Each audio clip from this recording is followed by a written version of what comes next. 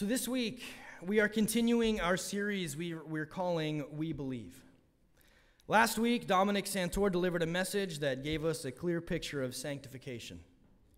He told us that sanctification is getting used to our justification, the way that we live, the things that we do, the good things that God has called us to do. We do them not to earn our place in heaven, not to have some skin in the game in our salvation, but out of response to what Christ has done for us. We are simply getting used to the reality of what Christ's death and resurrection means for us. This week, we're going to shift gears a little and move into the means of grace. We believe that God has given three means of grace to us, three tangible ways that God pours His grace out over us. One of them is the Word of God, the Bible. God still speaks to us today through His holy word, and it's tangible, right? We can hold the pages, we can see the words, we can read them, and God still works in our hearts through the words that He gave to us oh so long ago. The Bible reveals to us God's desire and purpose for us. The Bible contains all that God wants us to know about Him. All that we know of God has been revealed to us in His Word, and He still speaks to us today through the Bible. It is a means of grace. The other two means of grace that we recognize are also known as sacraments because they were instituted by Jesus. He established them.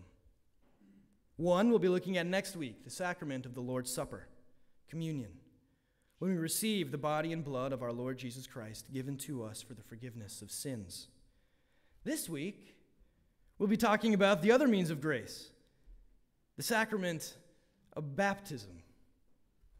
Never a controversial topic in the church, I'm sure. But when we are washed in the water and the Word and brought into the family of God. What does the word baptism mean? In our little red book, the explanation of Luther's Small Catechism, we have this definition of baptism.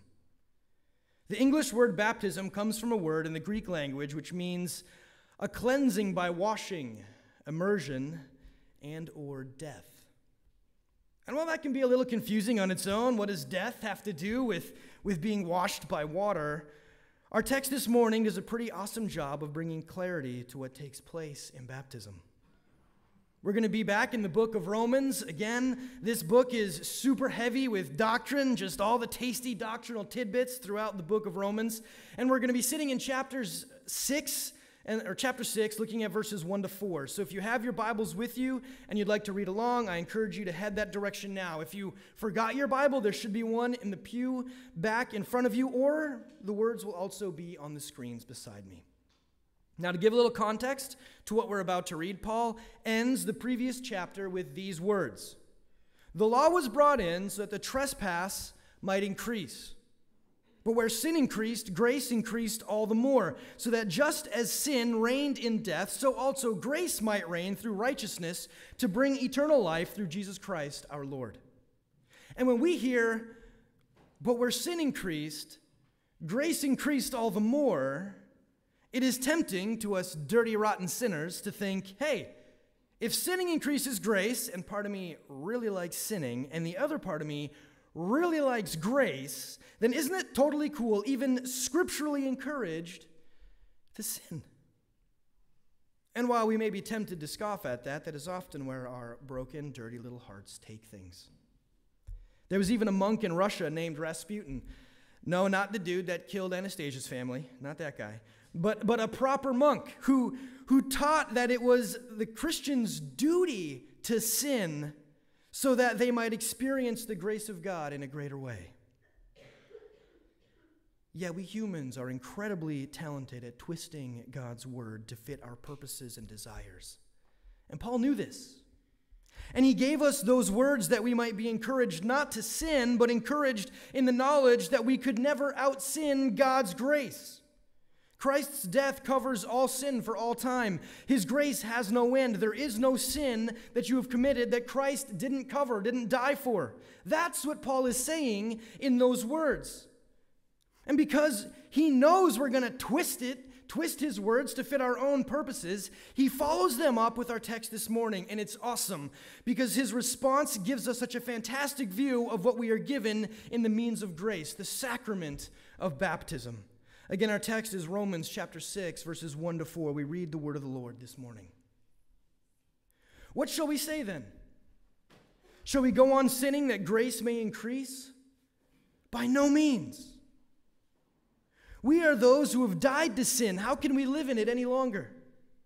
Or don't you know that all of us who were baptized into Christ Jesus were baptized into his death? We were therefore buried with him through baptism into death, in order that, just as Christ was raised from the dead through the glory of the Father, we too may live a new life. This ends the reading. Let's pray. God, we thank you for today. We thank you for another day of grace. We thank you for your love and your provision, and God, we thank you for your word. I pray that you would speak through your word this morning, that you would perform the miracle that feeds our souls. We pray this in your name. Amen. In 1876, the author Mark Twain wrote a book titled The Adventures of Tom Sawyer. Tom was a rambunctious young man in his early teens. He was an orphan, and he lived with his Aunt Polly in the town of St. Petersburg, Missouri. Tom was a fun-loving boy. He was all about skipping school and going swimming and experiencing adventure, but is often caught in his misadventures and then has the privilege of receiving the punishment for his deeds, like when he had to spend his whole Saturday whitewashing his aunt's fence. Tom has a friend named Huckleberry Finn, and one day Tom and Huck decide that they are done with the oppression of rules and the expectations of society, and so they fake their own deaths. And then they run off to play pirates on an island in the Mississippi River, free from consequence, for in the eyes of those who would bring punishment, they are dead and can be punished no longer. Mark Twain had some imagination when he wrote that story, but all he really did was take things a little farther than we do sometimes, right? How many times have I caught my children pretending to be asleep so that they didn't have to do their homework or sweep the floor or wash down the table when I asked them to?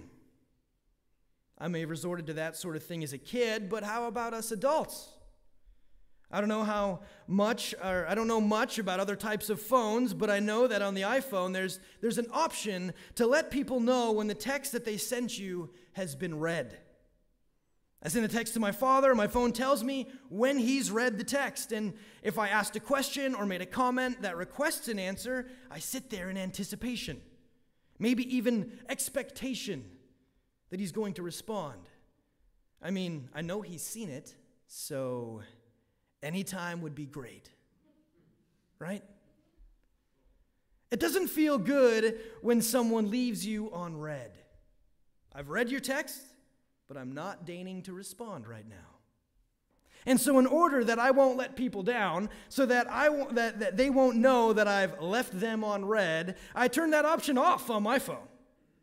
I may not have faked my death or be pretending to be asleep, but I have guarded myself from the expectation of response to whomever sent me a message. And it's true, not every text demands an immediate response. Sometimes it's okay to be left unread. Sometimes it's expected. The conversation is over. But what about when we are asked that question we're not ready to answer? What about when someone asks us a favor that we are not ready to fulfill? We're not excited about that particular inconvenience in our lives. Yeah, it's easier to pretend that we never got the instruction or never saw the question. Sometimes it's easier to pretend that we never got the message or that we were too busy to see it or whatever our excuse is. Sometimes it's easier to ignore the difficult thing, to hide ourselves from the difficult thing than it is to address it. It buys us time. It gives us an excuse. And that's not always bad. We should not feel obligated to let text messages control our lives. We need to be careful about giving people the power over us to demand things from us. But the point of the illustration isn't about how technology has too much power over us. It's about how we like to push things off, delay, not deal with things that make demands of us. Though we may try, we don't really get to escape demands, do we? Tom and Huck, though they had a great time on the island, eventually realized that they needed to be cared for. They went back to town and secretly attended the funeral that their loved ones had for them. And so Tom recognized his need for Aunt Polly in his life while also dealing with the shame he felt for making her and his other friends think that he had died. My kids can't sleep forever, though sometimes they try. And honestly, it's pretty obvious to us when they're faking it. None of our children snore that loud. When you're pretending, you got to make sure all the boxes are checked, right? And it's just frustrating for Karen and I because all they're doing is delaying the inevitable. All they're doing is trying to fool us and pushing back the timeline. And that's annoying. And honestly, sometimes it feels a little disrespectful. And though we may leave someone on red, we still need to answer the questions eventually. The time will come. We'll have to pay the piper. We can't just ignore it forever. Whether it says red or not at the message thread, they know we got the text. I mean, sometimes there are carrier issues, but that's not a regular thing. It doesn't happen all the time, and if it does, you should probably get a new carrier. But eventually, at some point, you're going to have to respond to the uncomfortable question, to the inconvenient request.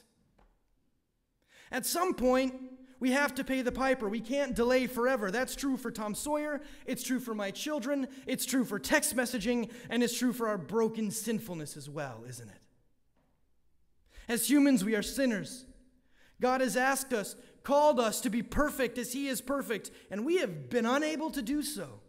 The Bible tells us that we are sinful from the time of conception, hanging out as little embryos in our mother's womb, and though we had never taken a breath, didn't have a brain with which to form a thought, we were still little sinners.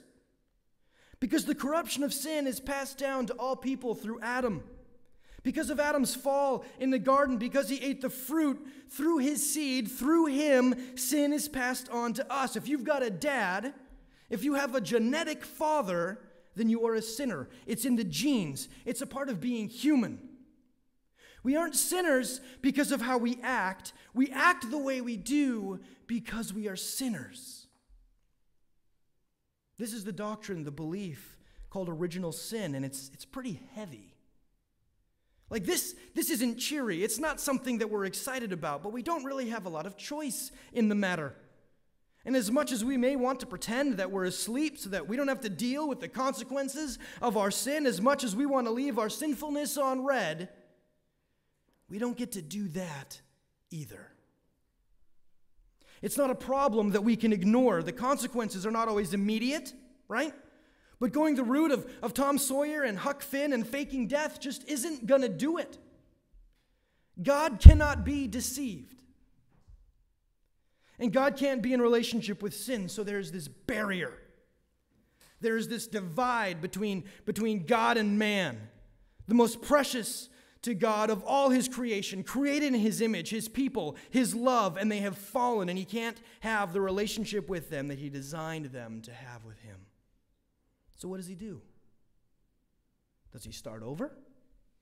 Does He wipe the slate clean and create less damaged goods? No, He does not, though that would have cost Him less.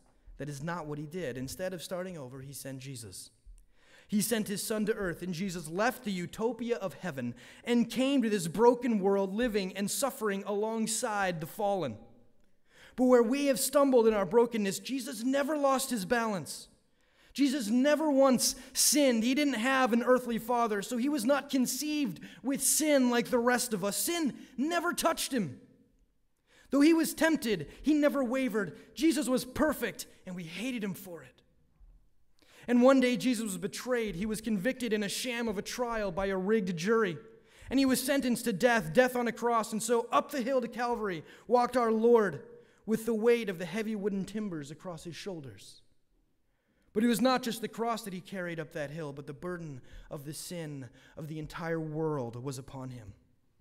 And as the nails went through His hands and feet, and He was lifted up before man, being mocked for His nakedness and His vulnerability, there on the cross, Jesus became sin for us. He became it. Our sin was given to Jesus. It was imputed to Him. He became it. And there on the cross, the wrath of God was poured out on Jesus because of our sin, because of our sin, or the sin that He became. Before He took His last breath, Jesus said these three words: "It is finished. It is done." The penalty for sin has been paid. There is no more sin to pay for. Christ took all sin for all time, and he paid the price for all of them. It is finished. That sin that you've been struggling to confess, that one you don't want anyone to know about, yeah, God knew about it. He gave it to Christ, Jesus, and Jesus became it and then died for it. It is finished. That sin that everyone knows about, the one that gives you shame whenever it's brought up, yeah, God gave that sin to Jesus too. And Jesus became it and died for it. It is finished. The heavenly penalty for sin is finished, church. Christ died for your sins, not that you would continue to torture yourself over them, but that you might be forgiven and come into a relationship with God. For you see, Jesus did not stay dead. He rose from the grave, defeating sin and death. And when we believe in him, and we have faith in him, when we are baptized into him, the dirty rags of our sin are taken from us, and we are clothed in the righteousness of Christ. This is what Paul is writing to the church in Rome about in our text this morning. He writes that when we are baptized into Christ, when we are baptized into the name of the Father, Son, and Holy Spirit, that we were baptized into his death. We were therefore buried with him through baptism into death, in order that, just as Christ was raised from the dead through the glory of the Father, we too may live a new life. When we were baptized, we are joined with Jesus. We are joined with him in his death. The death to sin, the death that he died to pay the price for our failings, our sinfulness, our misdeeds, our screw-ups. Through baptism, we join Jesus in this death. That's what Paul's saying here. And when we are joining with him in that death, we are also joined with him in being raised from the dead. When we are baptized, we go down with Jesus and we come up with Jesus, death and resurrection. For what purpose? That we too may live a new life. A life on the other side of death. A life in which our sins have been forgiven. A life in which we have been justified. A life in which we are saved. People struggle with the idea that baptism saves, and I can understand that struggle when we look at baptism as something that we do.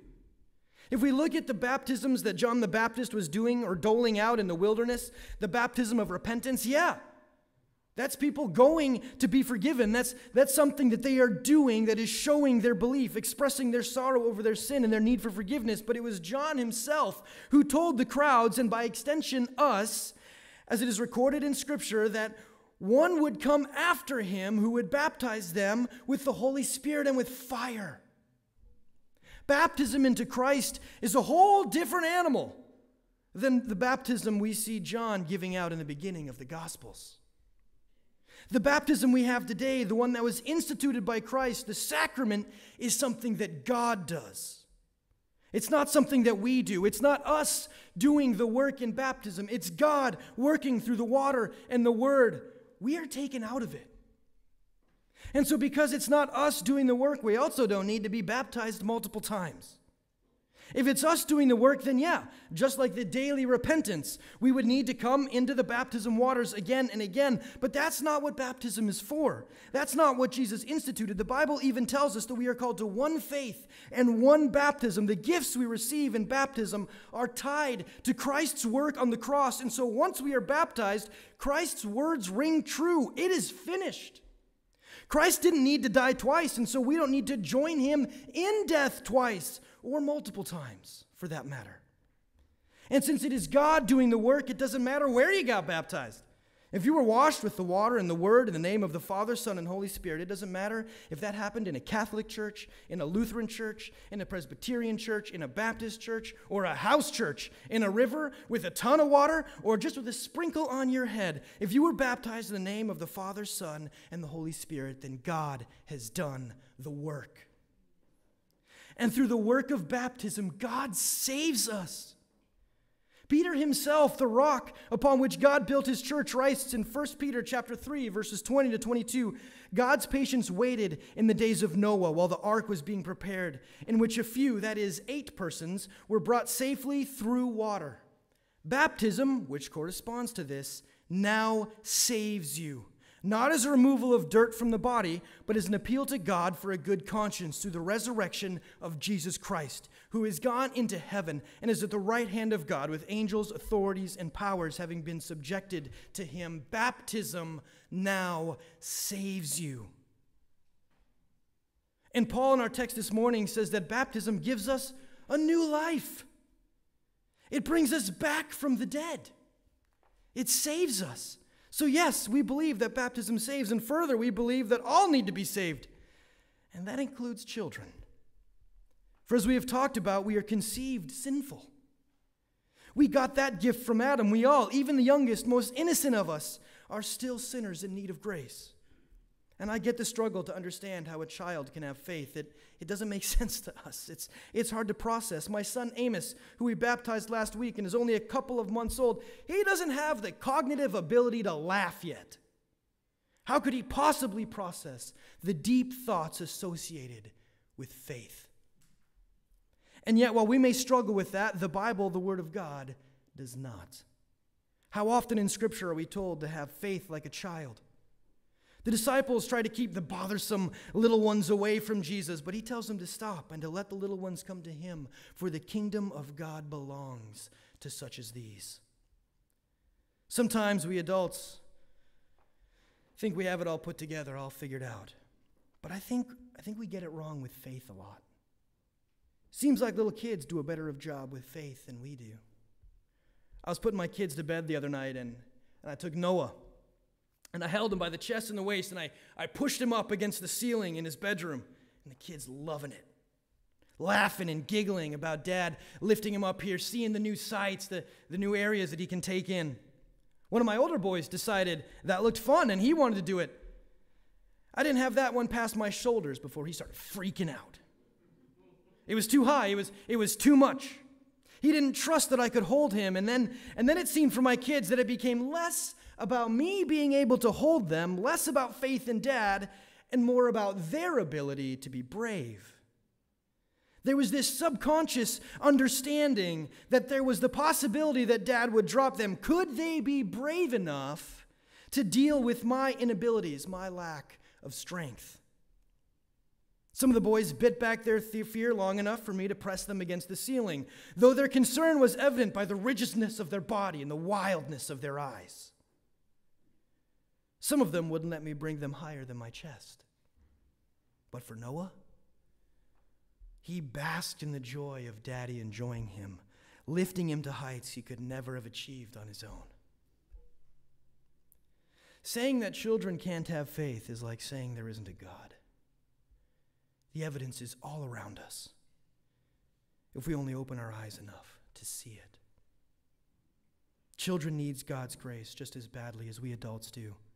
And Christ's death on the cross is just as important for them as it is for us. All are sinful. All have fallen short of the glory of God. All need forgiveness. All need to join Jesus in his death that they might join Jesus in his resurrection and live a new life in salvation. Do not keep the little ones from baptism, for theirs is the kingdom of God. Baptism is God working through the water and the word and washing away our sin on account of the death of Jesus Christ.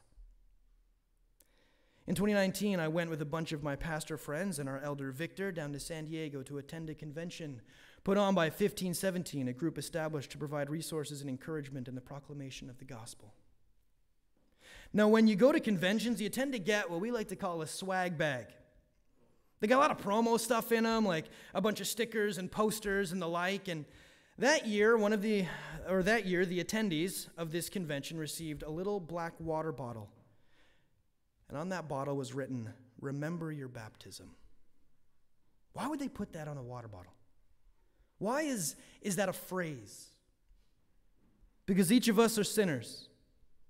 Though we may be Christian, though we are to be struggling forward in our walks of faith and following the commandments and instructions, the good and holy law that God has given to us that we might live more edified and fulfilled lives, we aren't always super great at doing that.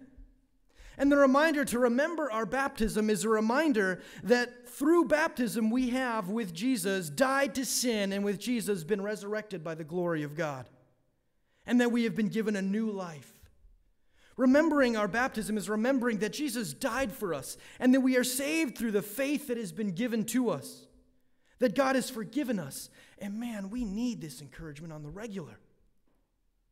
Remembering our baptism is not finding security in the thought that because we were baptized, we are eternally secure. That piece of paper, that little certificate is not what we hand to Peter as our ticket through the pearly gates. Through baptism, we are given faith. Faith is what saved, and faith is a gift, and gifts can be returned. We don't have children baptized, nor are we baptized ourselves, that we might then live a life of reckless abandon because we're good, we've got the certificate. That's not what we mean when we say remember your baptism. No, instead, as we ponder baptism, as we celebrate this means of grace, this sacrament instituted by Jesus, may it remind us all of all that Christ has done for us, the faith that he has given us, the salvation that he has welcomed us to. Tom Sawyer and Huck Finn were only able to fake their death for so long. Eventually, they had to pay the piper. My kids can only delay chores for so long by faking sleep. You can only leave someone on red for so long, but eventually you'll have to have a conversation with them. And often that conversation gets harder the longer you put it off. But when we die to sin in Christ through baptism, Christ is the one who paid the price on the back end. He's the one who paid the piper. Though there will be, and often are, consequences here in this life for the sin that we do, the eternal significance of our sin, the spiritual consequences have been dealt with by our Lord and Savior on the cross, and we join him in the new life through baptism. Church, as you go today, as you go out into the world and live your life loving your neighbor and on mission with Jesus, remember your baptism. Remember all of the gifts that God has given you through the work of Christ. And if you aren't baptized, well, I would love to have a conversation with you about that sometime. Because God has some fantastic things that he would love to give to you. What a fantastic, loving, gracious, and merciful God that we serve. Amen.